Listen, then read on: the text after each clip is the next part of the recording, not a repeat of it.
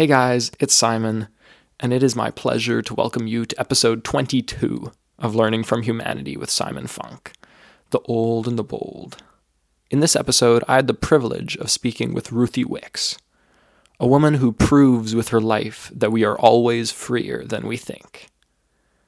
Born 2 days before D-Day, she went on to become an avid scuba diver, explore much of Europe, including many archaeological sites and natural wonders, returned to traditional school during her mid-20s, ultimately becoming a successful lawyer, and sailed across the Atlantic Ocean. As if she were not already interesting enough, Ruthi then became Jewish. This episode is an overdose of fantastic stories paired with some time-tested wisdom drawn from both Ruthi's life and Judaism itself. Without further ado, Ruthi Wicks. So Ruthi, what do you think living well looks like? Say again? What do you think living well looks like? Being happy with what you've got, being happy with who you are. Okay. And then are there any things that you can do, any specific things that you have done in your life that have made it easier to get to that place, or that have helped you get to that place? I suppose growing up in post-war Britain, when consumerism wasn't essential, when it was far more of a struggle than North Americans think it was, but that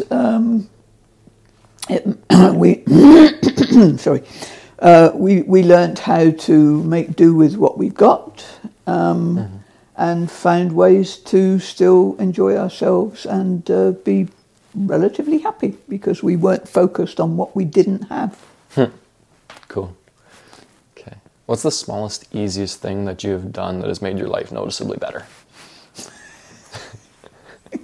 I'm a recycling freak, so any little bit of stray plastic I will put in a special plastic bottle, which I then send out with my PMD recycling, that's Pacific Mobile Depot, where you can take all your stuff that the Blue Box program doesn't take, like styrofoam and soft plastic and little tiny bits of plastic. Okay. Now, whether or not it actually goes somewhere sensible and gets recycled, I don't know, because the bottom's fallen out of the recycling market and it tends to end up. But I do what I can. Okay. And doing it makes me feel better. So, and it's pretty tiny. Well, it is important. It's important to do what we can to make sure that the world stays spinning the way that it does and the way that it should. Okay, let's move on to a few stories about your life. Would you be able to give like a very, very brief timeline and then tell a few of the important stories to let people know who you are? So I was born 2 days before D-Day, and went to school like most people. Became a happy little Anglican because the church I went to was in the Royal Marine Barracks, so Sunday morning we had the massed bands of the Royal Marines in church, which was pretty awesome.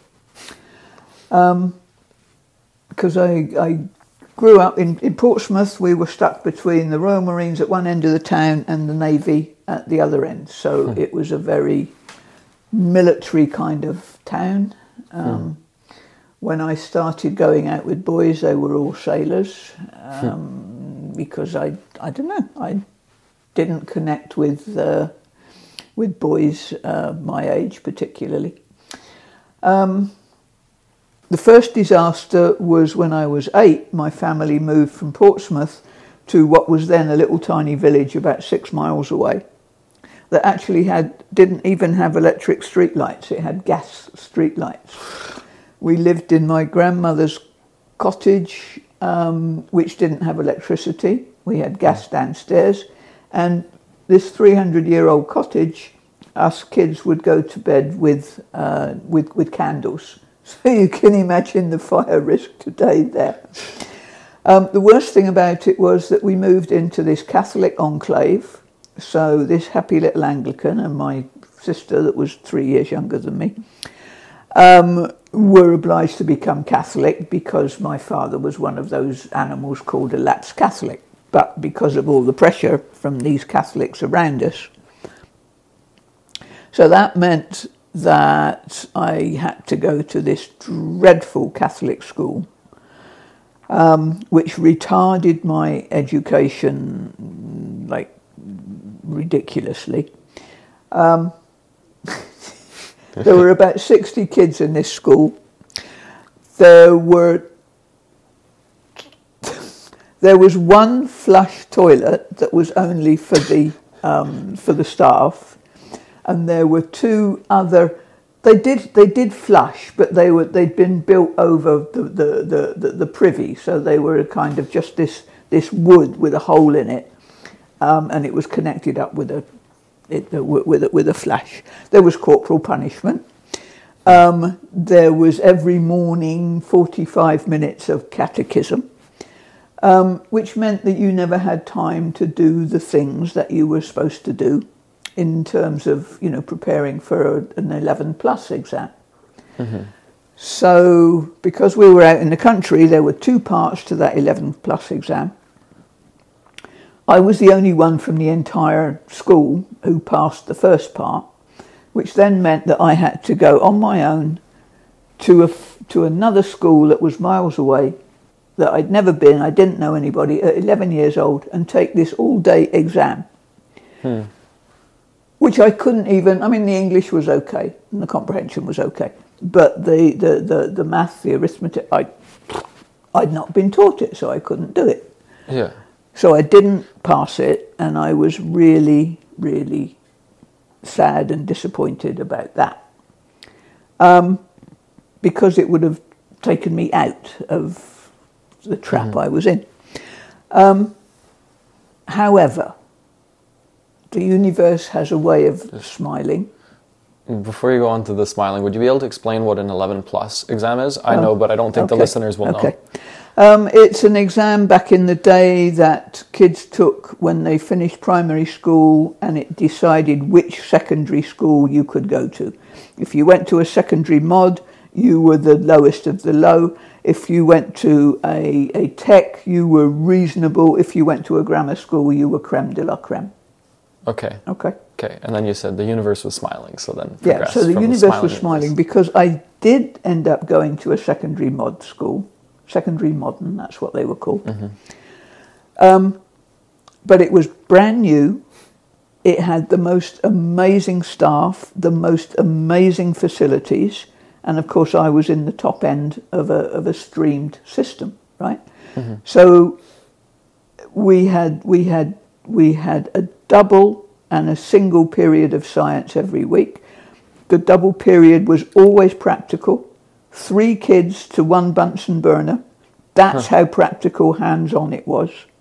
Okay. So all the practical experiments, physics and chemistry. And then in the single period, we would cover the theory. We put on a huge annual production that all the school was engaged in. There were about 800 kids. And then a smaller one, that was in the summer, and then a smaller one sort of around about Christmas. Mm-hmm. We didn't have a music program, but everything else was fantastic. So from there, they wanted me, the school wanted me to go to it wasn't called sixth form college, but it was another school where you would do 2 extra years in order to get what were then called A levels. So at 16 you took O levels, ordinary level education, and then at 18 you took A levels. Okay. But by that time I had realised that all I wanted to do was get away from home, so I left school. The first job I got was was as a laboratory assistant in a dairy, which was interesting, but it didn't pay enough. And after about 18 months, I got a job with the civil service, which is like a government job here, right? And I worked in the MTP unit, which stands for Mechanised Ticket Processing. And if you want to hear about what that did, I can tell you, but it's probably not the kind of stuff you want to hear. Anyway, that was good because it had the benefits and it was a good salary and everything else. But they sent round a memo about my pension when I was 21. And I thought, which freaked me out totally. Before that, because there was, we're talking, what are we talking? We're talking 54, we're talking 58, that kind of, there wasn't a lot, apart from secretary and teaching, there wasn't a lot of career opportunities for young girls, right? So I had met this builder in a bar, because I started drinking at 14 in pubs and never ever got asked to. Well, we didn't have IDs in the UK, and I don't think we still don't. So, like I said, I used to hang out with sailors, and that meant going to pubs. And I met this guy Brian, who I thought, well, he's got talents. He's a good workman. We could build something together. So he was a bit older than me. He was 8 years older than me, I suppose. So we got married when I was 18. And this is before, so you weren't a major. You were still a minor until you were 21 back then. So my mum had to sign off on give her consent to this marriage. Well, after 18 months, I realised that this was not going to go anywhere, so I left. And at the same time as this memo about my pension came through, my divorce came through. So I had been a Francophile since the age of about 14, when this was the other thing that my school used to do. They used to take you on trips during holiday time with the staff. When I was 14, we took our French class to France. That's another really good story. I mean, talk about freedom. We were all about 14. We shared the school where we were staying. We shared with a boys' school from Liverpool, and we couldn't understand a word they said. But I mean, we were allowed to go out in the evening to the local cafe without being, we could just go out and hang out and whatever. Do life. And it was, and nothing terrible happened. So anyway, I'd been a Francophile since then. So at 21, I said, well, okay, I'm not working towards my pension, and I got my divorce. So I went off to France, and I got as an au pair, which meant that I was working. I was lucky because you can get some bad families, but this was a really good family. I went to Alliance Française in the morning, and then came back to the house and looked after, I think, probably a 2-year-old and a 5-year-old, something like that, for the afternoon. Just basically took them to the park, gave them some dinner, and then I was free for the rest of the time. And you weren't paid a fortune, but at least you had somewhere warm to live, and you were fed, And what I was paid was enough to buy metro tickets and that kind of thing. Yeah. So during that time, is this how you want me to do this? Honestly, what about your questions? My questions can come after the story. Okay. If you want to tell the story as like a list of highlights and a list of lowlights. Okay. Then. Well, I suppose that was did that for 6 months, and then the family that I was with wanted to go to Brittany, and I wanted to go to the Mediterranean because I'd never been. Cool. And I was also a diver. I was a qualified master. What did we call it then? We used to with the British Sub-Aqua Club, and I was a second class diver, which was back before, when it was still cutting edge, and we pretty much wrote the rules. Okay. Would you be able to tell like a quick story about diving? I'm really curious about this. Well, I'd always been fascinated by what was under the water. I could swim underwater before I could swim on the surface. I just wanted to get down there and see, even without goggles or anything. Yeah.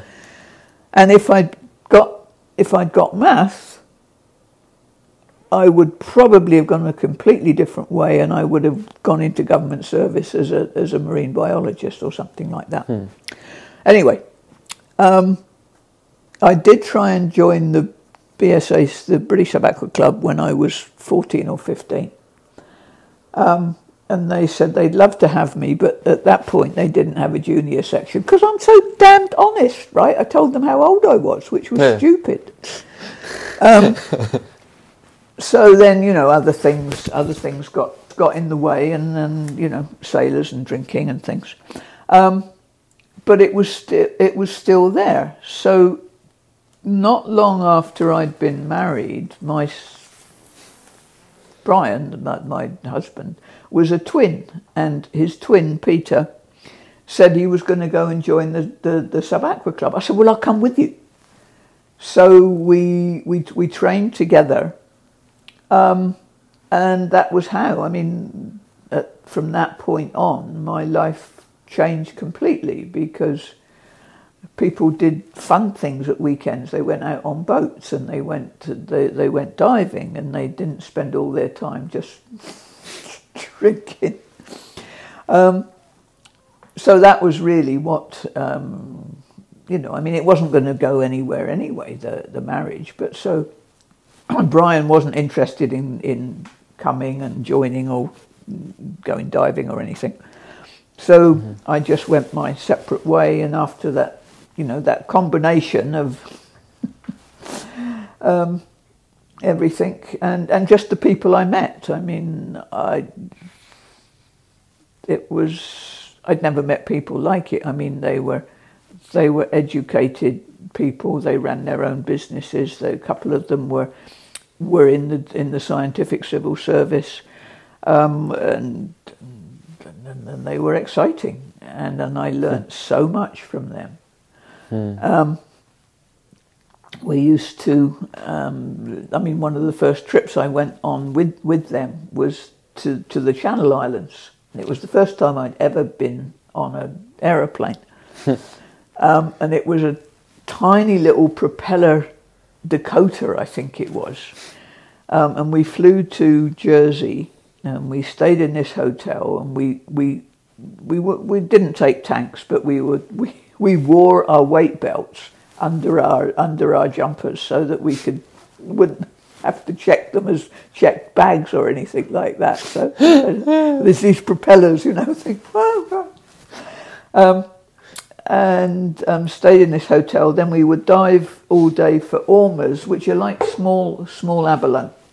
Okay. They're endangered now, so you can't dive for them anymore. But then we would collect big sacks of these, take them back to the hotel. The hotel would use them for their guests and feed them to us. And so we got a cheap rate.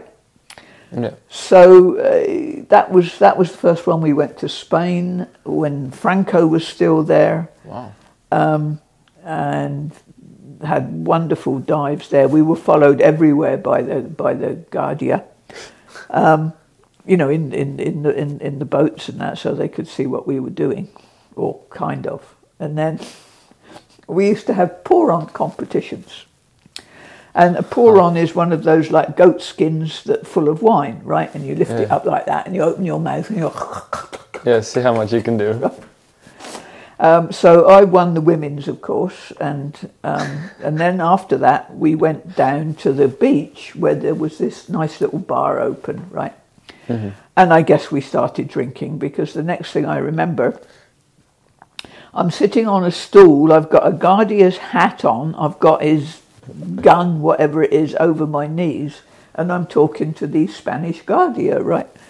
And I kind of came to, and I thought, where is everybody? And they'd all gone, they'd left me, right?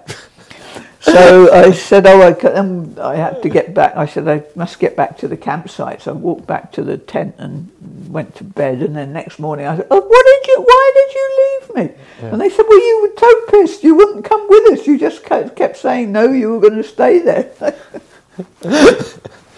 So there was, I mean, it wasn't all just drinking, although there was a lot of that. And yeah, it was a period of really, fantastic evolution for me. And then anyway, so the divorce had come through, I'd got this memo, and I said goodbye to that and all my friends, and I went off to France with the intention that it would be, I don't know, just 6 months or a year or something. But then after this first 6 months, I wanted to get to the Mediterranean, so I answered this ad, because by then I could actually read adverts and get down phone numbers, and my French was really good. So there was a family going down to Saint-Tropez, which back then, we're talking 67, 68, 67, I think. No, 67. Saint-Tropez, Brigitte Bardot, and it was the place to go. So I applied for it, and apparently I learnt afterwards I got the job, and there were 40 applicants. Oh, wow. And I think what probably swung it was that the woman, the mother, interviewed me.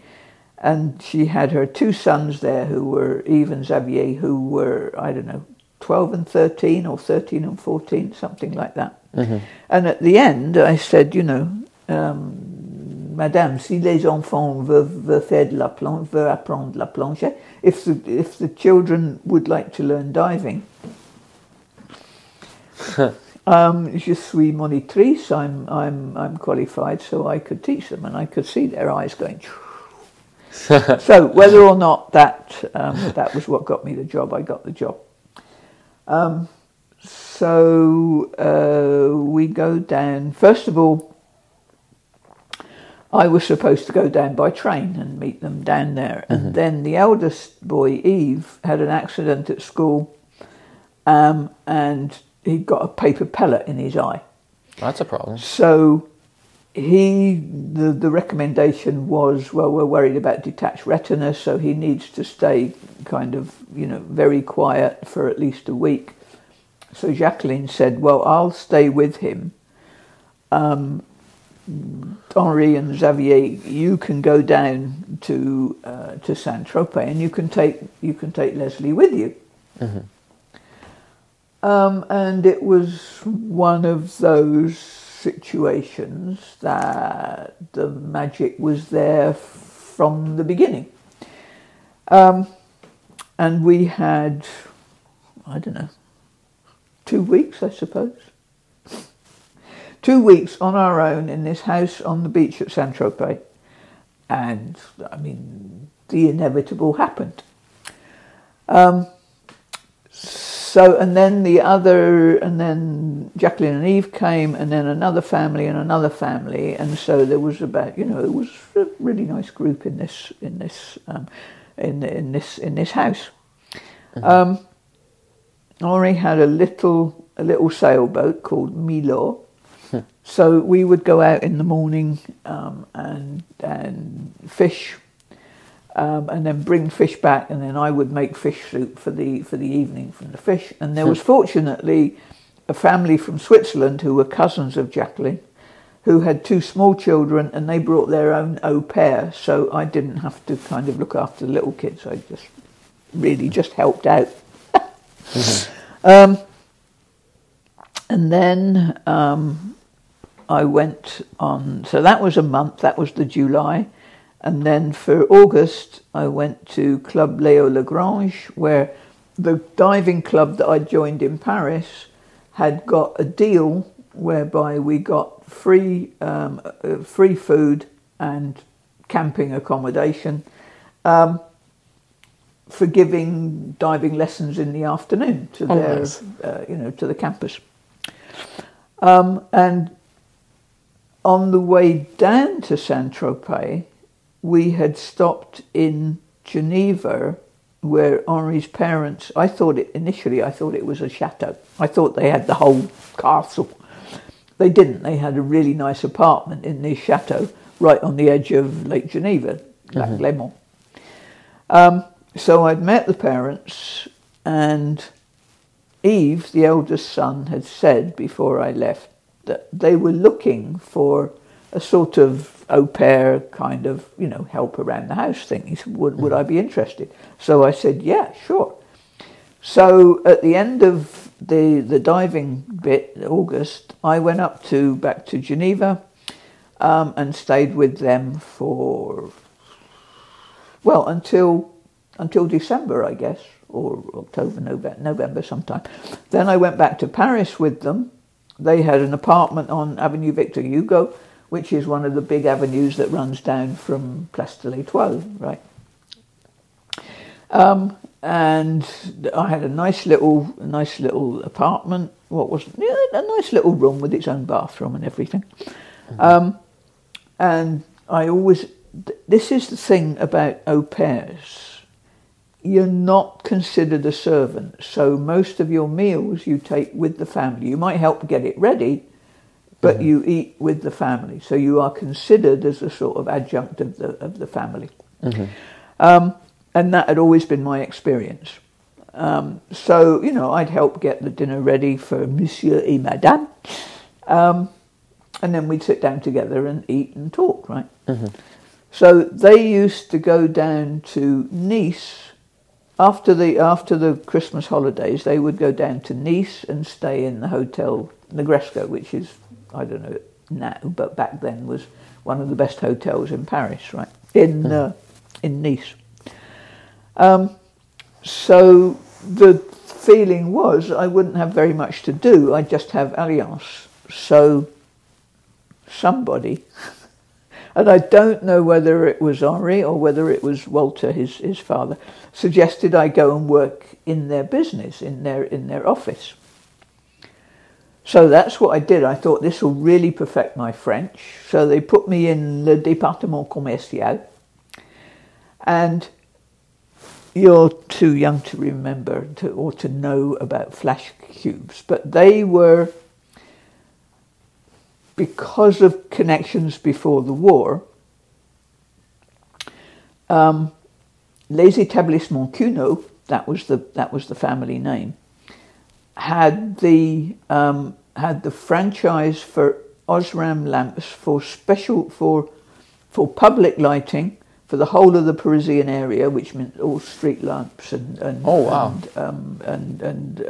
airfields and all that stuff, and the whole of the franchise for France for special purpose and photographic lighting. So one of Osram's best inventions was the flash cube. And back in the day, you would have cameras that worked like, ancient cameras, but they had a little plug thing in the top where you could clip in one of these flash cubes. And that was a cube with 4 flashlights in it on each face, so that you would take your photo and it would flash, and then the cube would twist so it was ready to take the next photo with the flash. And these were so popular they just couldn't get enough of them. So I'm in the commercial department, and you'd get the phone call, bonjour mademoiselle, mettez-moi 5,000 cubes flash. Bonjour mademoiselle, mettez-moi 10,000 cubes flash. And it was just fantastic for my French. And it was interesting too. And and Henri and his family, and Jacqueline even Xavier, they had this huge sort of penthouse suite on top of the office, Rue Fourcroy. And I would go up and have lunch with them, a couple of times a week. And sometimes the boys had been there, sometimes they'd be still be in school. And then eventually shit did hit the fan, but I was under contract to the firm, so I had 6 months to work out no, not that long. Yeah, it was actually. Yeah, it was. So I left in the summer of 1969, and I hitchhiked I went down to Antibes with Henri's sister and her family and for a couple of weeks, and then from there I hitchhiked from Antibes on my own all the way through to Istanbul. And back then, 1969, I went all through Yugoslavia, which was still Yugoslavia because Tito was still there. I went down to Dubrovnik. Now, Albania was still under communist rule, so it was totally closed. So from Dubrovnik, I got a ferry to Corfu in Greece, and then from Corfu, a ferry into Athens. And Greece, we're talking about, Greece is under a dictatorship. It's the colonels are in power in Greece. And from there, I lived in a beach colony just outside Athens for about 6 weeks, which was really fun. There were a lot of Vietnam draft dodgers there. And this is all before, the gap year, and kids go off and they go to Thailand, and it's all kind of laid out, and they just take flights because it's all organised. Yeah. Nobody was doing this kind of thing, apart from a few refugees from the States. And some Brits, actually. There were a few Brits doing it. And then from Greece, I hitched up to Istanbul, and my plan had been to I'm not sure if I was going to go by train, probably by train or by ferry, I can't remember, from Istanbul into Lebanon. And then, I was going to get a train into Lebanon, and then from Lebanon get a ferry to Cyprus, and then from Cyprus into Israel. And what the British Embassy in Paris had given me while I was there, because I went to see them, I told them what I was planning to do. They gave me an absolutely valid second British passport, which I still have, which was valid for a year, and which I was only to use for Israel. Because if I had tried to get into Israel with a Lebanese stamp in my passport, I wouldn't have got in. Oh, yeah. Right? So my Lebanon, Cyprus, and then from Cyprus, I used my blank passport to get into Israel. And at that point, I was going to hopefully connect with the kibbutz. So in Istanbul, I met these 3 Brit guys with a Bedford Dormobile, which is like an RV. And they were one short. They were supposed to be 4, and somebody had dropped out of their team. So they asked me if I was interested in joining them. So I said, I'd been on my own for 3 months. I thought, it won't be bad to do what they're going to do. And they were planning to go from Istanbul up into Iran, all the way down to the Gulf, and then up the Iraqi border, down to the Mediterranean through Turkey, and then back home. So I thought, that sounds good. And of course, the other thing, so we've got Tito in Yugoslavia, which is still one country. We've got Greece as a dictatorship under the colonels. And of course, in Iran, we've still got the Shah. It's before the Ayatollah. Iran was fabulous. I mean, no problem whatsoever. The Shah was there's Persepolis, which is the old Persian capital,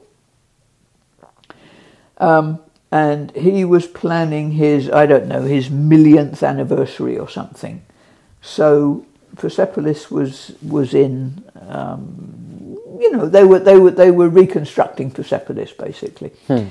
But we went to Shiraz. We went all over Iran, and none of their sites. We saw ziggurats and crawled all over ziggurats. Ziggurats are kind of early pyramids. They're not the smooth things. They're kind of stepped like that. Oh yeah.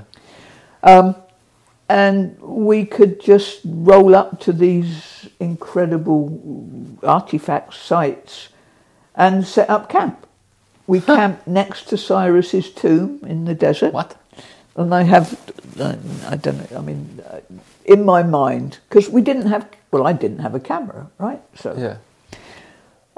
It was a full moon, and our tent's over there, and the full moon is shining on Cyrus's tomb, and there's no little men with peak caps or anything around, right? Yeah. And then Darius's tomb is in a cliff face not far from there, so we could crawl all over the cliff and climb up and touch Darius's tomb and those kinds of things. We went down to Isfahan, Shiraz. I mean, there's so many sites in Iran. Down to the Persian Gulf, and there was probably not a hurricane, a tropical storm, which wrecked the villages well. And I can remember being on the beach and just seeing the palm trees. The rain was just, I mean, it was horizontal rain, and seeing the palm trees just almost horizontal, right? Wow. Just, and so next couple of days we helped them rebuild their well. And then we went back a similar way up the, which is also funny, up the Irani-Iraqi border, because that was before they went to war, right? Yeah. Up to Mount Ararat, which is where, well, you probably know your Bible better than I do. Yeah. Where That's Noah's where the Ark sat. stopped. And that was, there's a Lake Van, right at the foot of Mount Ararat. And for some reason, because of the geology, I suppose, the water is impregnated with ammonia. So it's not great to drink, but it's a great place to do your washing. So all our washing for the first time was squeaky clean. And it was pretty cold. It was -7. That would be the sort of top temperature of the day. And that was the first time I saw ice flowers. It was so cold that the ice or the snow would crystallize in its crystalline form. You know, when you look at snowflakes under a microscope, you get all those amazing patterns. Yeah. Well, the crystallization process, it's so cold, and I don't know exactly how it works, but the snow freezes in those shapes. So everywhere you look, there are snowflowers. It's just absolutely gorgeous. So from there, we're back in Turkey, and we go all the way down to the Mediterranean coast of Turkey, where the same thing. None of this is organised. None of the sites are monitored. So we camped in the courtyards of Crusader castles and the Greek and Roman sites. We didn't damage anything, but we were able to walk all over it and climb all over it, because there weren't 2 million people doing it like there are now. Yeah. And back to France, and then told Henri all about my adventures, And he was then he wanted his eldest son, Eve, to take over the business. And he wanted to go off and do the painting thing. So he'd bought this farmhouse in Torgeville. Anyway, I went back to the UK, and my sister, who'd done everything the sort of right, in an inverted commas way, had just graduated. So we're talking about what I'm going to do, and I said, well, I know what I don't want to do. I'm still not sure about what I do want to do. And she said, you could go and get some A-levels, couldn't you? And I said, well, they're not going to be interested in me, are they? Because I was, I don't know, about 26 at the time, I suppose. No, 24. 20, I don't know, somewhere around there, mid-20s. And she said, well, you can go and try. And in fact, they were incredible. This is another important milestone because it was pre-Thatcher. I don't Margaret know. Thatcher. Oh, you've got a lot of history to look up. Yes, I do. Margaret Thatcher and Ronald Reagan are my axes of evil, because that and Milton Friedman economics that they both embraced wholeheartedly. Okay. Okay, please explain. Please explain. I'm curious. Okay. Well, I can't. I mean, Milton Friedman economics is the kind of ultra capitalism that we have now. Okay. Right? So Thatcher sold off. We used to have council housing. Thatcher sold it all off. Okay. We had a privatised telecommunications industry. She sold that off. We had a publicly owned, state-owned water service. She sold that off. She also stopped student grants, because I went to, even for A-levels, my tuition was paid, and I got a small stipend that meant that I didn't, I had to work, but it was still enough to buy books and that kind of thing. And so I did A-levels there, and my tutor wanted me to go to what we call Oxbridge, like Oxford or Cambridge. And I said, yeah, I'm not going to fit in there. He said, well, you have to go to London. So I put LSE, London School of Economics, on the top of my list to apply for university, right?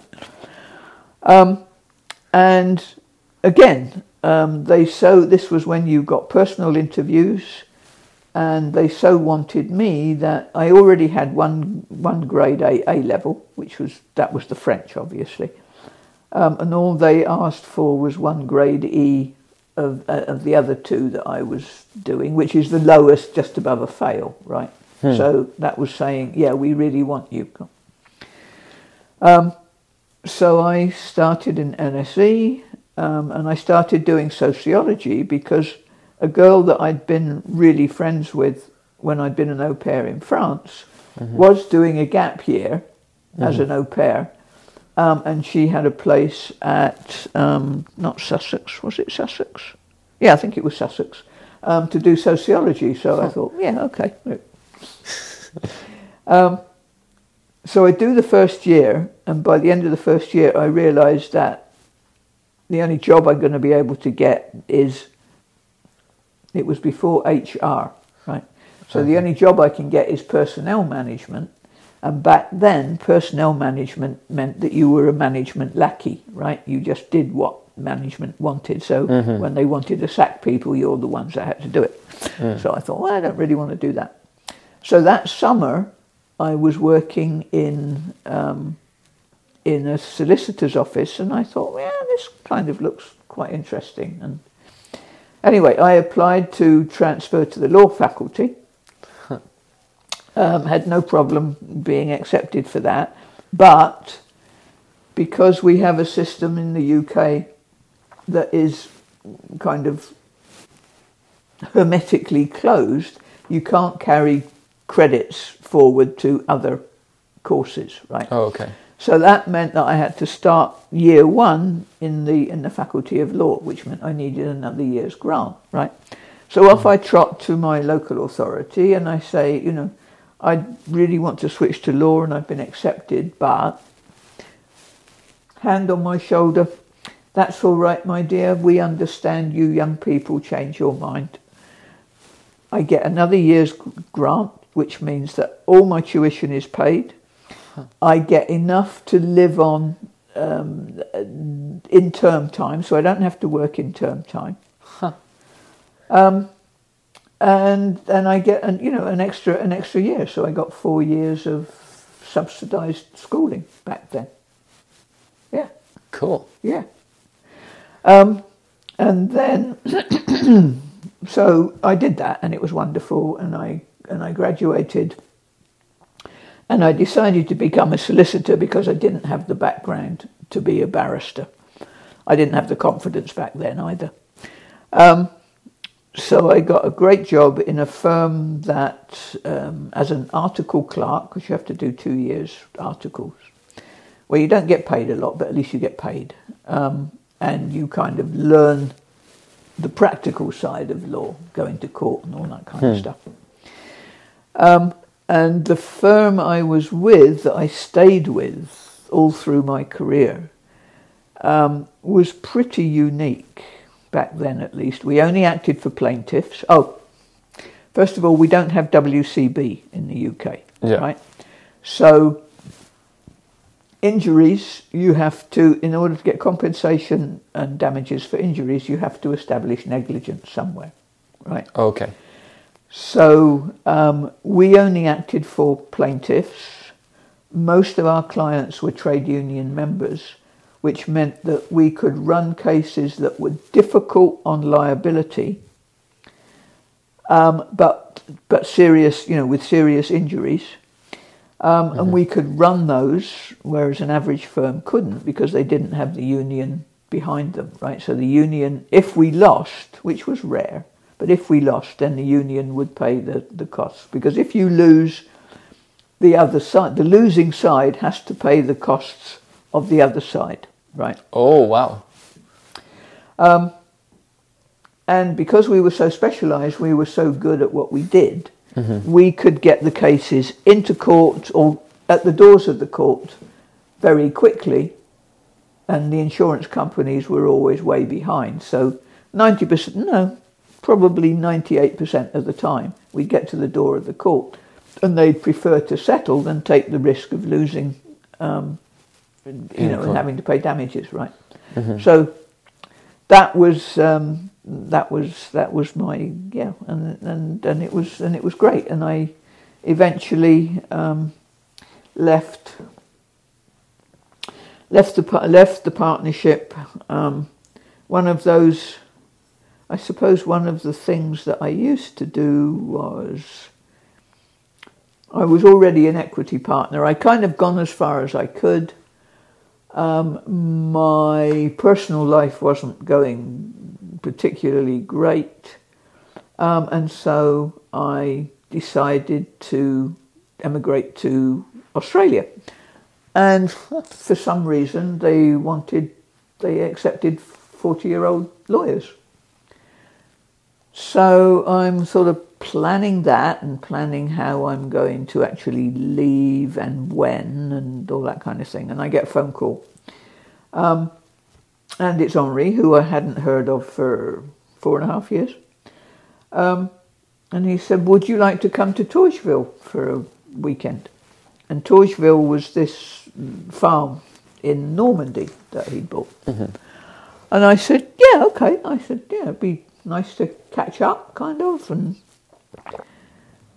so off I went. He picked me up at the Havre, and we went to Honfleur and bought the cheese and the wine, and went back to the farmhouse. And he said, so what are you doing? Well, no, first of all, he said, I've left Jacqueline. And I just kind of shrugged. I said, well, I said, it's about time. They've been living apart for 20-odd years. And he said, what about you? And I said, I'm going to Australia. And he said, well, you can't. I said, pardon? And he said, you can't. It's too far away. And I shrugged again. I said, well, maybe you'd better do something about it. And it's kind of, the rest is history. Because we decided that we would finally do something about it. I left the firm. We moved to France because there's no way he would have come to England. And I said my only condition was I'm not going to come to Torchville where it rains more than it does in London, right? So we decided on Provence, and found another farmhouse just outside Aix-en-Provence. Mm-hmm. So an absolutely idyllic scenario. I got pregnant very quickly, and our son was born in May of 88. So I left England in June of 87, and then he was born in May of 88. Mm. And in retrospect, it was, I don't regret the decision, but we shouldn't have gone to Provence, because my definition was, yes, it's beautiful, it's a wonderful place to go on holiday, but you've got the sort of remains of the aristocracy who certainly don't want to know any newcomers at the top. At the bottom, you've got the paysans who certainly don't want to know you if you haven't been around for 4,000 years, and then everybody in the middle is from somewhere else. So they're all kind of running faster and faster to stay in the same place. And the French don't do volunteerism, so you can't go off and join,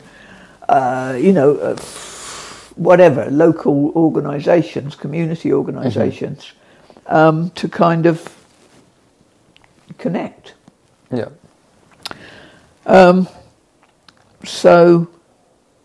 And then the other thing was French have a wonderful maternelle system. So that goes from sort of two, like daycare, but it's free. Now I don't know, but it was then. And that goes on until sort of 5, 6, and it's totally play-based, except maybe for the last year is a little bit of kind of intro of school, but then they go from that to what they call CP, cours préparatoire, where the kids are put in desks in rows and expected to sort of copy things down from the blackboard. And I thought, I'm not putting my baby through this. And so there was that. I was looking for an alternative school, basically, and there wasn't one locally. And then when we had the opportunity of doing a house exchange. So 1992, Alexander is 4. We do a house exchange with this couple. The guy is an artist, an established artist, and he wants to come to Provence and do the Van Gogh thing. So we do that house swap. They live in Denver, and it was when Denver was still, a big city facilities and small town atmosphere. It was fabulous. Colorado? Denver, Colorado? Yeah. Cool. The weather was fantastic. We had Alexander in a daycare 3-4 mornings a week just down the road. We discovered garage sales. We discovered 24-hour shopping. We discovered people that smiled at you and asked you how you were and packed your shopping bag in the supermarket and all that kind of thing. And it was a really lovely time.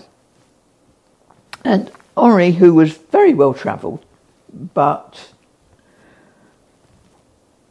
when the French travel, they take France with them, generally speaking, right? But he couldn't take France with him for 3 months, so he kind of gradually let go of whatever was French and integrated with this happy-go-lucky.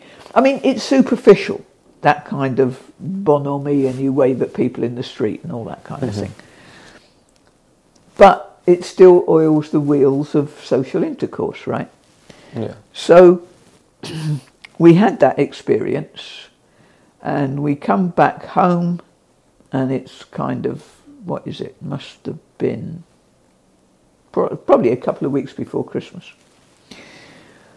of 92. And we both go into a depression. Henri was prone to depression anyway. I just get fed up. But he really went down because for the French, it's stereotypical, it's stereotypes, and I'm generalising, but generally speaking, for the French, the glass is always half empty. It's not half full, right? And that makes a huge difference in your sort of general outlook. So we go back, and nobody seems to have noticed that we've even gone. Nobody smiles at us in the welcome home, or did you have a good time? Nothing. We go down to the supermarket, and we're waiting to have a conversation with the cashier and have the young man pack our bags. And of course, they don't do any of that, right? So Henri's getting more and more depressed. So I say, well, and Christmas was always a bad time anyway. So I said, look, I'm going to take Alexander and we're going to go back to Portsmouth for Christmas, okay? So I could see all my old diving mates and stay with my mum. So we did that, and we come back, and I'm almost ready to say, look, we'll go back to the UK, you move to Cherbourg, and we'll do, every weekend or something. That was in my head. The first thing he says is, I think we need another boat. Because when I'd first moved to France, he had a really nice sailboat, which we had for about 3 years. And then I said, look, we should really kind of explore the interior and the mountains a bit in the summer as well. Yeah. So he sold it, and that's what we did for a couple of years. So we haven't got a boat. So he says, well, I think we need another boat. And I said, I think that's a really good idea. So the kids didn't used to go to school in France on Wednesdays. They would go Saturday mornings instead. Yeah, I know. So it's a Wednesday, and we're driving along to look at this boat. And the subject of blue water cruising comes up. So blue water cruising is when you take off on a boat and you cross oceans and that kind of thing. Yeah. So we're talking about that, and I turn round to Alexander, who's in the back, and I say, no, we can't do that, darling. Daddy says he's too old. No, I didn't. Yes, you did. No, I didn't. Yes, you did. It's a Wednesday. I remember that. By the Sunday, he's on a plane to Miami because it's the Miami Boat Show, and we think maybe we can find a boat over that side of the Atlantic, and then we don't have to put Alexander through an Atlantic crossing. So 24 hours later, he said, I'm on my way home. He said, I wouldn't even go to sea on a lake in anything that's for sale here. So he comes back, and we eventually, we're looking for boats. We haven't found one. It's now May of 93, and we want to be gone because you have to pick your weather windows, right? You want to pick up the trades, but you want to get those trades before the really bad weather hits the North Atlantic. So you got a window from about early November through to late May, early June. Early June is pushing it because then June is hurricane season, right? Okay. So we haven't found one by May, and then we get a call from the agent for OVNI boats, the Mediterranean agent for OVNI boats. Henri had always had OVNIs, and they are fantastic boats, and they build in aluminium. So Eric phones up and says, look, the yard's got a slot. So if you want it, we'll build you the boat. So he said, but it's going to be, the plan is charter, so lots of bunks and things. He said, no, don't worry. He said, I will supervise it, and we'll design the interior So the exterior will be the same, but the interior will be designed for long distance cruising. Okay. So lots of things happened, which I won't bore you with, but we eventually left Sable d'Olonne, where their yard is, at the end of October, which was leaving it a bit late. In fact, I think it was the 31st of October. Make it down to the Canaries, stay in the Canaries for 2 or 3 months just to kind of get ship shape and things. And then go out to the Cape Verdes, spend 6 weeks in the Cape Verdes, and then we start our crossing. And we make landfall in Guadeloupe, give Alexander a chance to scream and have fun, do a Club Med thing for 3 or 4 days, then down to Martinique, and then, because it's now well into June, down to Trinidad and Tobago, because Trinidad and Tobago are outside. I'm going to have to stop talking soon. Trinidad and Tobago are outside the hurricane belt. They get tropical storms, but they don't get hurricanes. Okay. So essentially we spent time there, and when we left we said it will be either 6 months or 4 years. Those were our kind of well, it ended up being 3.5 years. And why did we end up in Canada? Because after a while, and I don't really know why, I can't remember, neither of us wanted to go back to Europe. So where are we going to go? Well, should be bilingual. Okay, that means Canada. Not going to live on the East Coast. The weather's too bad. So that meant the West Coast. And I'd always had a thing, right from a kid, just looking at maps. Back in the day when you had atlases, and you could actually see instead of stupid little screens. A thing about what I called the triangle, which was Vancouver, Victoria, Seattle. Just from a geographical point of view, I mean, it's amazing. I mean, there's nothing but islands and forests and more islands and more forests and rivers and mountains, and it's just incredible. So it'll be the West Coast, and we stayed in Trinidad for a year, still living on the boat. Put Alexander into school. I went off to UE, that's the University of the West Indies, and did first year biology, which was great because it was all tropical biology. So that was really fascinating. Put Alexander into school so he wasn't totally dehumanised. And while we were there, it's 96 now, and Hong Kong is changing hands in 97. So I said, look, if we're going to Canada, let's get ahead of the wave, that immigration wave, and start putting in for our landed immigrant visas while we're here. So that's what we did. And it's terribly racist, but we got absolutely red carpet treatment. And every time we went down to the High Commission Secretary, oh, sir, the yachties were here. Oh, send them up. And we'd go up and have tea with the Vice Consul, things like that. So we got our landed immigrant visas. We sailed on for, I can't remember exactly. We did all the north coast of Venezuela. We did Jamaica. Well, we didn't go ashore in Jamaica. We just stayed overnight. The Caymans and Cuba. We finished up with 6 weeks in Cuba, which was fantastic. Absolutely fantastic. Crossed to Fort Lauderdale with the intention of actually doing NASA, and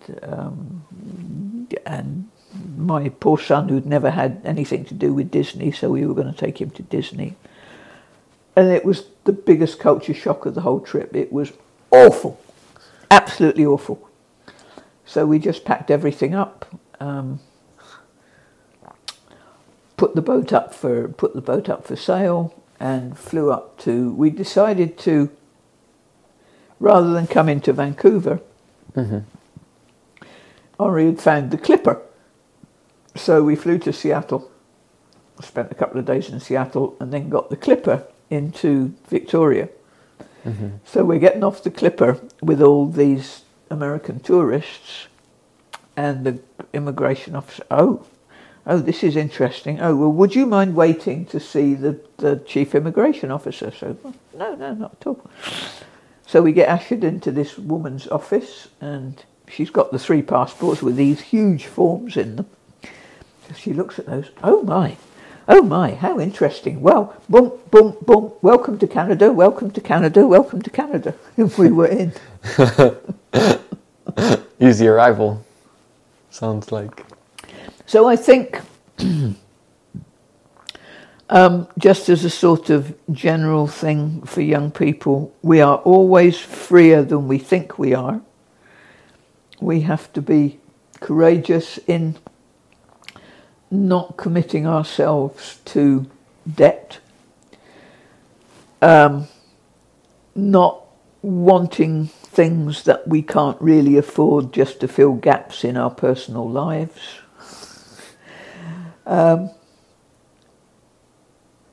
You don't actually have to own a house. Lots of societies, it's quite normal to rent for their entire lives. We've got into this mindset where, all right, I own this, okay, but I don't know what it's like in France now, but when I was living in France in the 60s, even very well off people, it would be quite normal for them to rent their homes. It wasn't normal to spend out huge amounts of money and then be locked into this mortgage thing. But it's mostly, I think, everything that goes with that. It's like the food thing. You can live on beans and rice and with some chili sauce. It's not bad. But you don't open a tin, right? You know how to prepare your pulses because you soak them and all that kind of thing. And those are the skills that are lost. The skills of being able to make do and be happy making do because you've got a project that's more important, whatever that project might be. And taking off on a boat for most people is impossible, and it is a different world, I know, but there are things, there are possibilities. If you have skills, people always need other people with skills to do stuff for them. So whether it's a boat or an RV, it is possible to take off.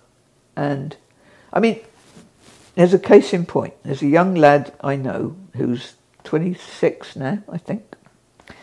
And we helped him and his mum when he was about 8 or 9, and they lived with us for a while. And he's I'm a kind of mentor for him. Cool.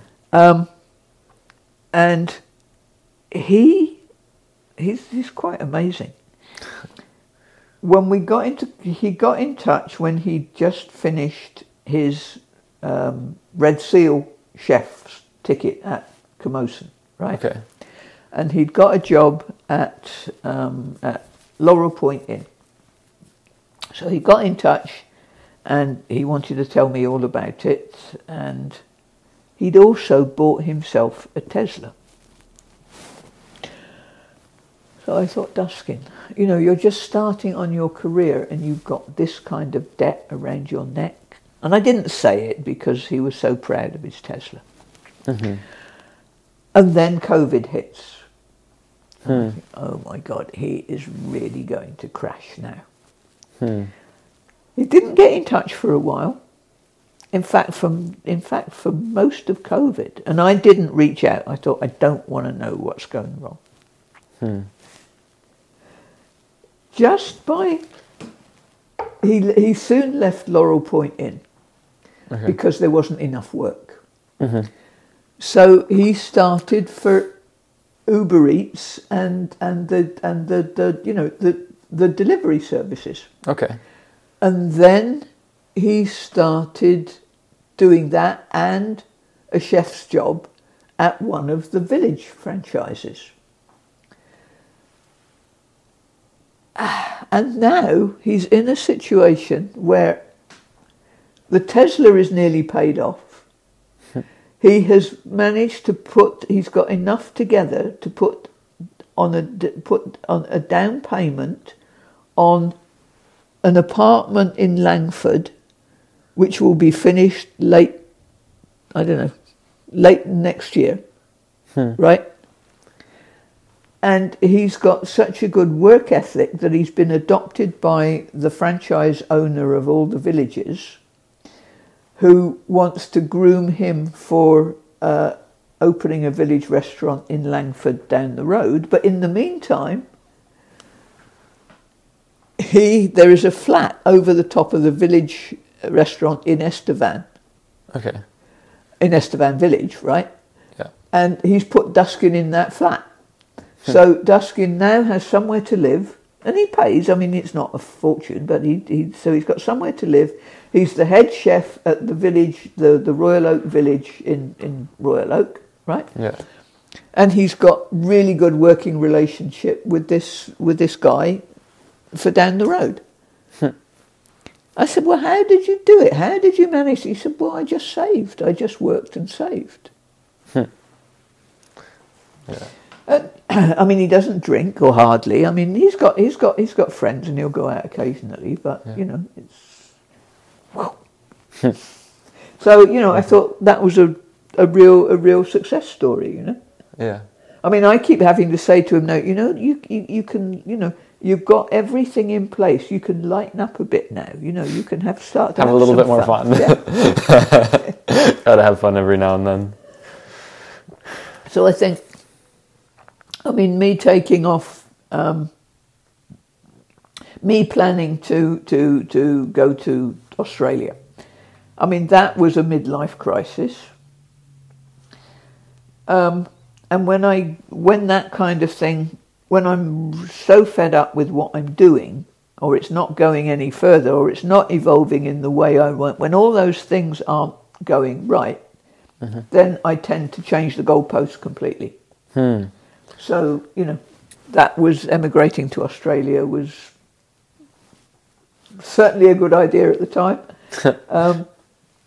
And we'd just come back from a trip to, Paris to see my stepsons, and the French family, and London to see some former colleagues, and some cousins, some English cousins, and then down to Cornwall to stay with my niece and her partner, her husband, who's an amazing guy. And every situation was fantastic. The connections were so strong with Alexander, with Aziza, who's 3.5, my granddaughter, with Alyssa, his partner, to the extent that we're down in Cornwall and Alexander and I have gone out and we're doing a gin tasting. They make gin down there, right? So we're doing a gin tasting. And he says, so why did you, you know, and everything, and we're both, you know, we're on a real high. So I know where the question is coming from. He said, so why did you and Dad decide on Canada? And the best answer I could give him was it seemed like a good idea at the time.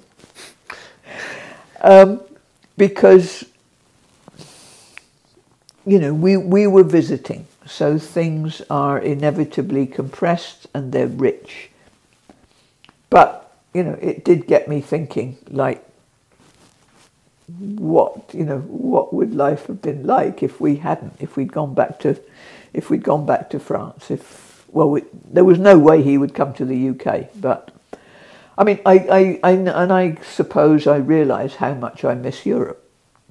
Then just for the people listening, that story was from your most recent trip, right? Yes, Okay. That's right. Yeah. Okay, so there's a lot of things in there. What are the biggest things that you've learned over your life that you think would that you wish you learned earlier? I'm not sure that there are any, actually, except, well, Judaism, I suppose. I wish I had done something about that earlier. That side is, Henri's family were Jewish. They weren't in camps, but they survived nearly 5 years of Nazi occupation in Paris, right? They were German of origin, so lots of the extended family were murdered. His grandfather was murdered in Theresienstadt. And so there were a number of reactions among Jewish families after the war, and everybody from his family and also from Jacqueline's family just completely turned their backs on anything to do with Judaism. So Eve and Xavier are fully Jewish because their mother and their father were Jewish, but they have absolutely no sense of identity whatsoever. So when I became Jewish, I took the name Ruthi, right? Or Ruth. And that was because the person who was most influential in getting me to that position was Ruth Bornstein, who was Henri's first cousin. Ruth and her sister had been staying with Henri's family in 1938, early 39, while their parents were in Luxembourg getting visas to try and get the family out. And Henri and Ruth had bonded well during that time. The visas came through in time and they all went off to the States, to Gary, Indiana. So she grew up there and had her family there and everything else. So we fast forward now, and it's just after, we're in France, it's a few weeks after Alexander's been born. Or maybe, no, it was probably before, just before. And Henri tells me about Ruth, and how she'd always wanted to go and live in Israel. So the kids are all grown up, left home. So she says to her husband, now we can go to Israel. And she says, well, I don't want to go to Israel. So she takes off on her own. And the family, the American family, is incensed. You've abandoned us. You're putting yourself in danger, because it was the time when Saddam was lobbing Scuds into Jerusalem, Scud missiles, right? So Henri's telling me this story, and of course I'm saying, oh, but this is fantastic. The woman is living her dream. She's living... And, I was really keen to meet her. So she would come through, for July and August, she would come through Europe, see whoever was left of the family, and then go and spend August with her kids and grandkids in the States. So she came through, and she came to visit us the first time when, I don't know, Alexander would have been, so she would have come, he was May, so June, he would have been about 6 weeks old. And we got on really well, and she knew I was interested because what had attracted me to Judaism in the first place was family. I'd spent a lot of time around Henri's family and his sister and her family and all that, and there was a really strong sense of, we have our differences, but when you need me, I'm here. Really, a real sense of togetherness and family, which I'd never known growing up. Really hadn't. So that was something that was really close to my heart. And so she would come, she came every summer until we took off on the boat, and she'd bring books for me, and she'd bring toys for Alexander and that kind of thing. And then, so while we were on the boat, we didn't see her at all. And then we're now off the boat. We're in Canada. We're in Sanixton, and she gets in touch and she says, I've got a timeshare in a resort, and all the family's coming, and I'd love for you to come down too. So we went, and it was in French Lick, which apparently, I mean, it was a lovely weekend, but it was a pretty run-down resort because it had been, it was sort of 1930s when all the Jews would go there, kind of thing. And we met all the family, and Alexander discovered all these cousins that he didn't know he had, right? So it was a great success. And then Ruth had been coaching her middle grandson for his bar mitzvah. So she goes back to Israel, and unfortunately 6 months later she had a heart attack and she died. But we've met the family and we've made that connection, so we get an invite to David's bar mitzvah. Henri says, no, I've had enough travel, you guys go. So we went down, and again, it was a wonderful weekend, and my little 9-10-year-old sees all this cargo falling out of the sky for this kid that's only 2 years older than him, right? So we come back home, and he says, I want to be Jewish. Yeah, all right, you want to be Jewish. 6 months later, this kid is still saying, I want to be Jewish. So I said to Henri, you have to go and see the rabbi. This kid is serious. So we went and saw the rabbi, who was a new young rabbi straight out of rabbinical school. And he was very sweet with me, and he just said, look, he wants to be Jewish. Okay, well, let him come to Hebrew school and we'll see how it goes, right? So we did that. We fast forward a couple of years, he's happy and he's learning, and it gets to B'nai Mitzvah class, like the year before you're due to have your bar mitzvah. It's also the second intifada, so that means there's all the suicide bombings in Israel, and restaurants, and horrendous bloodshed. But Alexander lives in a liberal household, so he's getting the story from the Palestinians' point of view as well, right? So he's in B'nai Mitzvah class, and they're talking about how dreadful the suicide attacks are, and yes, they are. But why are the Palestinians doing this? What's going on in the occupied territory? So he gets sat on and not physically bullied, but he's getting very confused because it's in total conflict with the message that he's getting at home. So anyway, in the end, and I'm finding out what a circumcision is when you're a young adult, right? And it meant a full, a general anaesthetic. And I'm like, my baby. So anyway, we said, look, do you need us to make a decision for you? And he said, well, yeah, I think I do. So we said, well, think about it, and then we'll talk again tomorrow. So we knew what we were going to say, but we made it look as if we'd been discussing it. And we said, look, we just think it's too soon. You want to do this when you're 16, we're behind you 100%. But we think there are too many issues at the moment. And basically, he's doing then. I think he was doing it for the wrong reasons. He was just doing it for the cargo coming out of the sky. Yeah. So anyway, there's no rabbi by now because they've got rid of the young man that we saw. There's nowhere for him to go. So he just drifts away, right? We fast forward 2 years.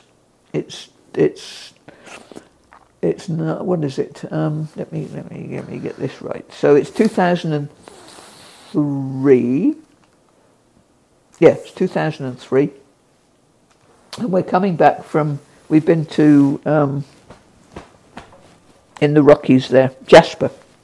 And we're driving back, and he says, out of the blue, none of us know where it came from, I think I'll go to synagogue on Shabbat. He's driving, managed to keep the car on the road. And I say, yeah, good idea. You haven't seen the guys for quite a while. So he trots off to synagogue on Shabbat and comes home. So how was it? Mum, it was like going home. I'm going to become Jewish and I'm going to have my bar mitzvah.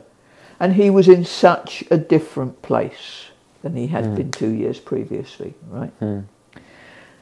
And by then they had a rabbi who's the same rabbi that we have now, who is just amazing, who had this kind of connection with Alexander immediately, because he says, I always knew he was Jewish. I always knew he was Jewish. So he starts studying for his bar mitzvah. I said, well, you're not taking time off school, so for the circumcision, he gets his circumcision done in the Christmas holidays. Goes to mikveh in March of 94, and his bar mitzvah is, I think it was right at the end of October 94. The other event was Henri's first heart attack at the beginning of October 94. We're not sure that he's actually going to be able to be at the bar mitzvah, but he recovers sufficiently, and he is. And Harry, our rabbi, remembers it to this day. He'd always said, well, I'm not going to, I'll be there, but I won't be on the bema, which is the kind of, it's what became altars in Christianity, right? So it's a kind of platform and a table. And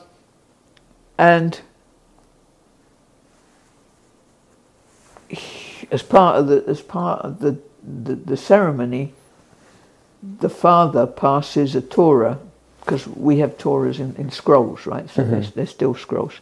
Passes a Torah scroll to his son, and Harry says there were tears in his eyes. Atheist as he was, and he was always, as an adult at least, he was always an atheist. And he'd had no Jewish background because he'd been brought, their most valuable passport, if you like, growing up in Nazi Paris was their baptism certificate. So his sister was educated by nuns in a convent, and he was educated by brothers, by Jesuit brothers. So my baby becomes Jewish, and then Henri has his second heart attack between the night between Christmas Day and Boxing Day, and he left us. So,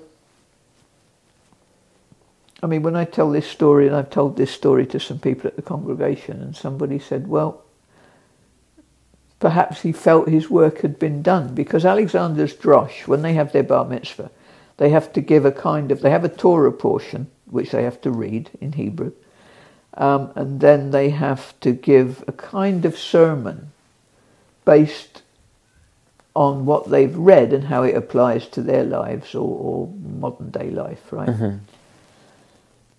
And what he did was he just told the family story and ended up by saying, the circle's been broken and I'm mending the circle, which was, all right, he was 15, and somebody said, well, it just shows you the difference between a 12-year-old giving a drosh and a 15-year-old, because there's that much more maturity and understanding and everything, And then I followed. It took me a while. And what attracted me? Well, mostly, again, family and community. I'm not particularly at the moment. There's so much shit going down. I'm not even sure that I believe in some higher power. But like one of Alexander's teachers said, right going back to the beginning, I said, when I was really worried that he was doing it for the wrong reasons, because he was, right? I said, he doesn't believe it. I know he doesn't believe it. And Leah just looked at me. She said, this is Judaism. She said, it doesn't matter what you believe. It's how you live your life. I love that. Whoa. if what matters is how you live your life, what does being Jewish mean for how you live your life? Community, connection. Also, I think doing things for other people. One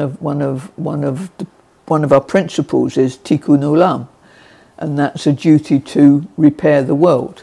You're not going to finish the job, but you need to assist in making the world a better place. Okay, that's cool. And then I assume that that's something that the rest of the world could learn by looking at Judaism, and that's really important. Yeah. Okay, that's cool. I really, really like it when there's specific principles that can be applied to everybody. Yeah. I mean, we have a group called Avodah in the synagogue that does social action. So they help out at the food banks. They help out at Threshold. They support financially Burnside Gorge and things like that. What we're trying to do is push that now, or move that forward. Still do that because it's essential. But in an ideal society, we wouldn't need social action. We wouldn't need food banks, right? Yeah. So the other arm is social justice. So we're part of an organisation called GVAT, Greater Victoria Acting Together, which is campaigning for affordable housing and all that kind of thing now. So that's the next step from social action and feeling good because you're putting food into food banks, but actually trying to change the system that causes that problem in the first place. Okay, cool. And housing's one of the principal things, I think. Okay. I personally have a little framework that I used to think about life, and it's the framework of bets or investments. And I either put money, time, energy into something, hoping for a specific return. What do you believe is worth betting on? Do you want a purely financial answer? No, not financial. I think the best place to spend your energy, which is your most valuable resource, I think your energy and your time, is in your family and your community, and the people around you. Okay, so that's where to put all it. That's where to lay your cards down. That's where to go all in. Yeah. Okay, cool. I've gotten that answer a lot. And what I'm really curious is about to see how much it comes up over all of the podcasts that I do. Because if it comes up really consistently, then I mean, from the investment point of view, you need to be as viable as you can be financially. But we should be. I mean, like the New Zealanders, they don't work. They live. They work to live. They don't live to work. Yeah, I like that. That ties perfectly into my next question. What are your thoughts on money, work, and business? We have a rotten capitalist system, and if we don't change it, we're not going to survive. Okay, what would you propose as better? I mean, we need to stop being complacent about the kind of lifestyles that we lead. We lead the lifestyles we've got because it's on the backs of colonisation. That was the first thing, and we've got used to that. We're not prepared to, most of us, accept the involvement that we're able to live the lives we lead because of the people that came before us. And also that we need to learn from them in terms of preservation of natural systems, because they knew how the planet worked. They didn't have complicated names for it, but they knew how it worked, and they worked with it instead of working against it. Okay. So we need to move back into living in harmony with people and the planet. Yeah. Okay, cool. So what are your thoughts on relationships, flipping it around, including the one with yourself? Just like how we relate to people. Okay. And this is where we get to the really difficult bit, because going back to the beginning and influence of social media, how do we build strong children? Children who know who they are and are prepared to stand up for who they are. so that they can deflect the influences, all the influences that they get from outside. All right, there's some good influences from outside. I'm not saying that you shouldn't be influenced by those, but there's so much shit out there. And quite honestly, parents don't spend enough time with their kids. Or if they do, it's not doing, in the main, it's not doing really family-centred stuff. It's screens or it's sitting down. And this is another family thing with Judaism.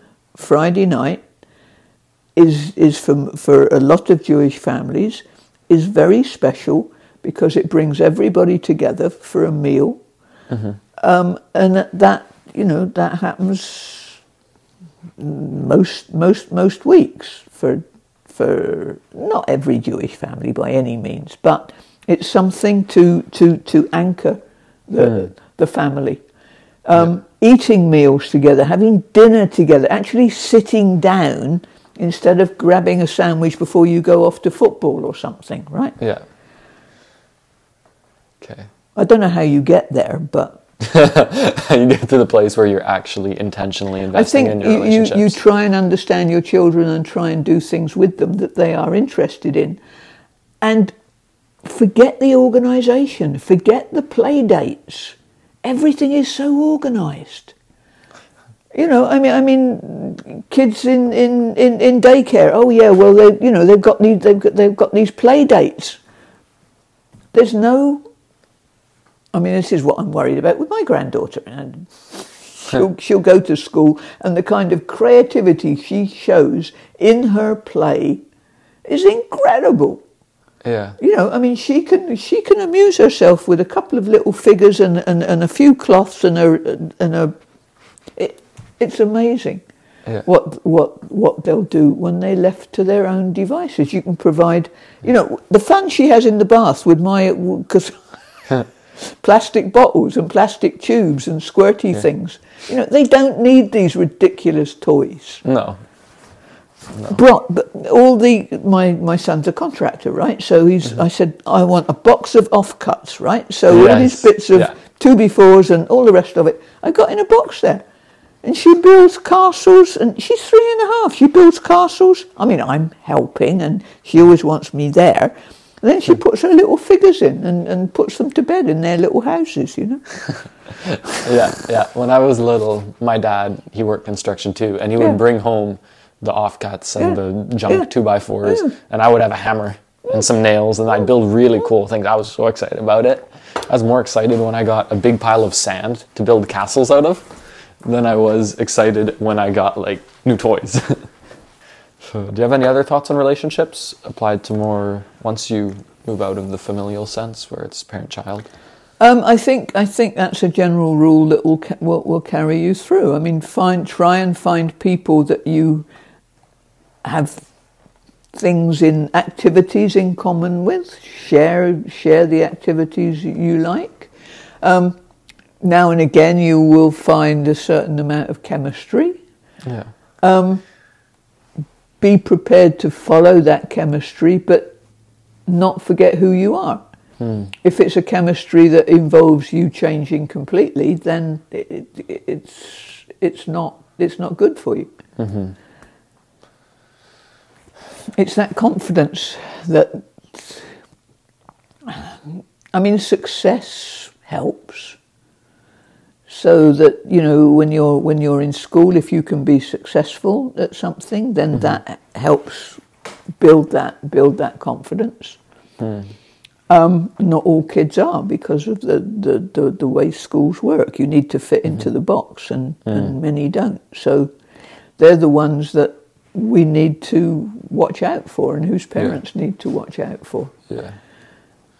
If the kind of money that was spent on this NASA thing, right, Artemis or whatever it's called, that's just come back to Earth, or is coming back to Earth. If we invested in early childhood support to parents, to teachers, so that teachers could actually teach again instead of filling out forms and doing all the administrative stuff they have to do. Yeah. We wouldn't be having the problems down the road that we've got now. Yeah. Because you would be building strong, strong people. But people need that support. And kids need that support. But, that's the problem. It's the problem with democracy, right? Sure. Any politician is only looking 5 years down the road. They're not looking 15 years down the road. And if you want to build because a society... They can't. Yeah, I know. And I don't want any other sort of society other than a democracy with all its faults. But, we'll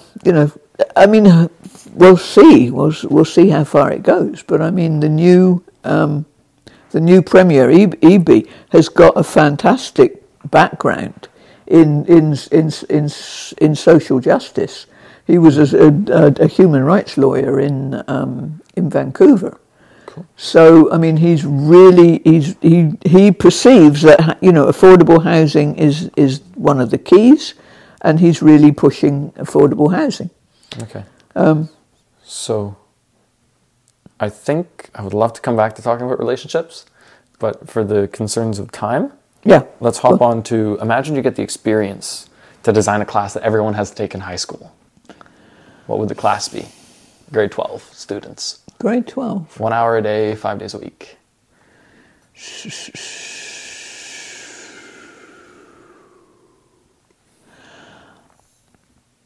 I think it would be the kind of class whereby each student takes it in turn to think of a subject that they would like to talk about.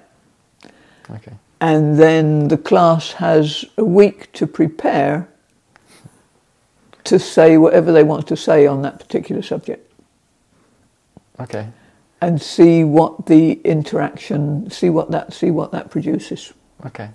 So setting people free to chase their curiosity and all that stuff. Yes. That'd be fun. Yeah. And I think, taking it outside the box, I would say any course that takes kids outside the box. And ideally go and do it outside in nature. Yeah. That'd be fun. Now another imaginary scenario. Imagine you get to share a single experience with every single person on the planet as a gift. They get it, and they get to have it for themselves, for their own pleasure. It can last 10 minutes, it can last 10 years. It's one I haven't actually mentioned. Particularly relevant in today's world.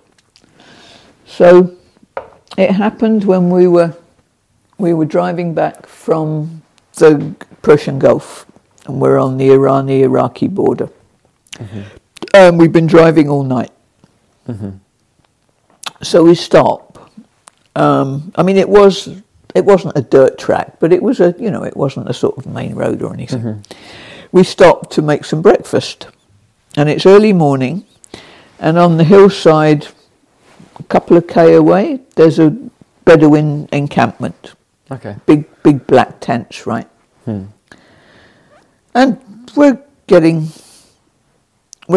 breakfast ready, and then one of us sees this little figure walking through the desert, carrying a tray with glasses and a big jug. And that child was bringing us tea. There were 4 of us, so there were 4 glasses, and he poured us 4 glasses of chai from the cup, from the jug, and gave us each one, and sort of said salam, and we couldn't communicate. And when we tried to give him something like some spaghetti or something, he refused and said, "No, that's okay. This is for you. You are visitors." And whatever he was trying to say, it was that kind of thing. Yeah. And he took the glasses and walked all the way back to his Bedouin camp. absolutely no reason to show hospitality to strangers. But he did. And, he walked, maybe not 2K, but, at least, there and back, at least 2K under the hot sun to serve people that he had never met and would never see again. And who, compared with, his family had a camel maybe, the big truck, and it was... I don't know how much effect it had on my 3 compatriots, but it certainly had a very profound effect on me. And it's a story that just means, people are people and you cannot put people into boxes. And, I don't know if his mum had said, oh, look, or his dad or whatever, probably. Yeah. But that was their tradition. They welcomed strangers. That wouldn't happen now. No, it wouldn't. And that's the tragedy of our world. Yeah, definitely is. Okay. Only a couple more. So, go on. Perfect.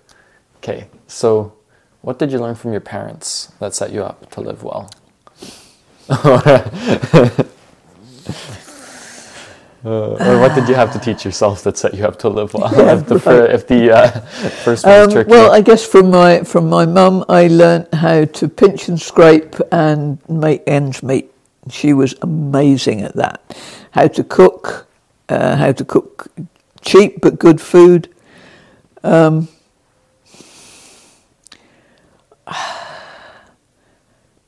Reading, I suppose, the importance of libraries and the importance of reading. Because she took us, we didn't have many toys or anything, so she would always take us to the library. Oh, and how housework can always be left to the next day. She would always, if the weather was nice, she would always take us out down to the beach and leave the housework. So, I like the last one. Yeah, it's so hard to study when it's beautiful outside. Yeah, yeah. Well, then you go outside and study. Yep, that works too. Yeah, yeah. Okay, then now, in spite of having a million more questions that I would like to ask, time demands that I ask the last question. Right. And that is, imagine that I forget everything that you've told me so far today. And the only thing that I remember from you and about you is what you say during this next short span of time. What is the most important piece of advice or thing that you have to share with me, Simon Funk, at this point in time? I think it's learning to make the best use overall of what you have. If you have multiple resources, then you help other people with those multiple resources. If you don't, you make sure that your immediate entourage is as happy as they can be with what they've got. And you try and be, get off the consumer wagon, because it doesn't lead anywhere except to the next mall, and I hardly ever go to malls.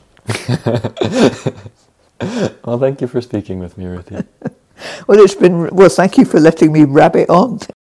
Hello, everyone. It's Simon. I know you thought you were done with me, but I've still got a few things to say. The first is thank you. I really appreciate that you're taking the time to listen to my conversations, and I hope that they're adding value to your lives. The second is that if you're enjoying the podcast and want to support me in what I'm doing, you can do that in a few ways. The first is by subscribing on Apple Podcasts or Spotify. The second is by subscribing to my email newsletter. This can be found by going to my website, learningfromhumanity.com, scrolling down to the section titled Interviews, and filling out the form titled Want to Hear About New Content. The third way you can help me out is by following me on Instagram at learningfromhumanity. The mailing list and Instagram are similar in that those are the places where you will hear about cool new content. News of anything new will be shared via those channels. The final and most important way you can help me out is by suggesting a guest. The guests that I'm looking for are the old and the bold. The old are those who are 65 plus and can look back at their life and say, I have something to teach others about living well based on what I've learned over my years. The other category, the bold, consists of people like me, like you, maybe a few years younger, maybe up to the age of 35, who are actively trying to live the best life they can and have something to show for it. I'm not picky about who I interview, as long as they fit into those categories. It could be you, it could be your grandma, it could be your best friend who does roller skating professionally, or makes really, really cool YouTube videos. I don't know who I'm going to interview, and I'm excited to find out. Thank you guys for listening. Thank you for putting up with me gabbering on for so long, and I hope you have a great day.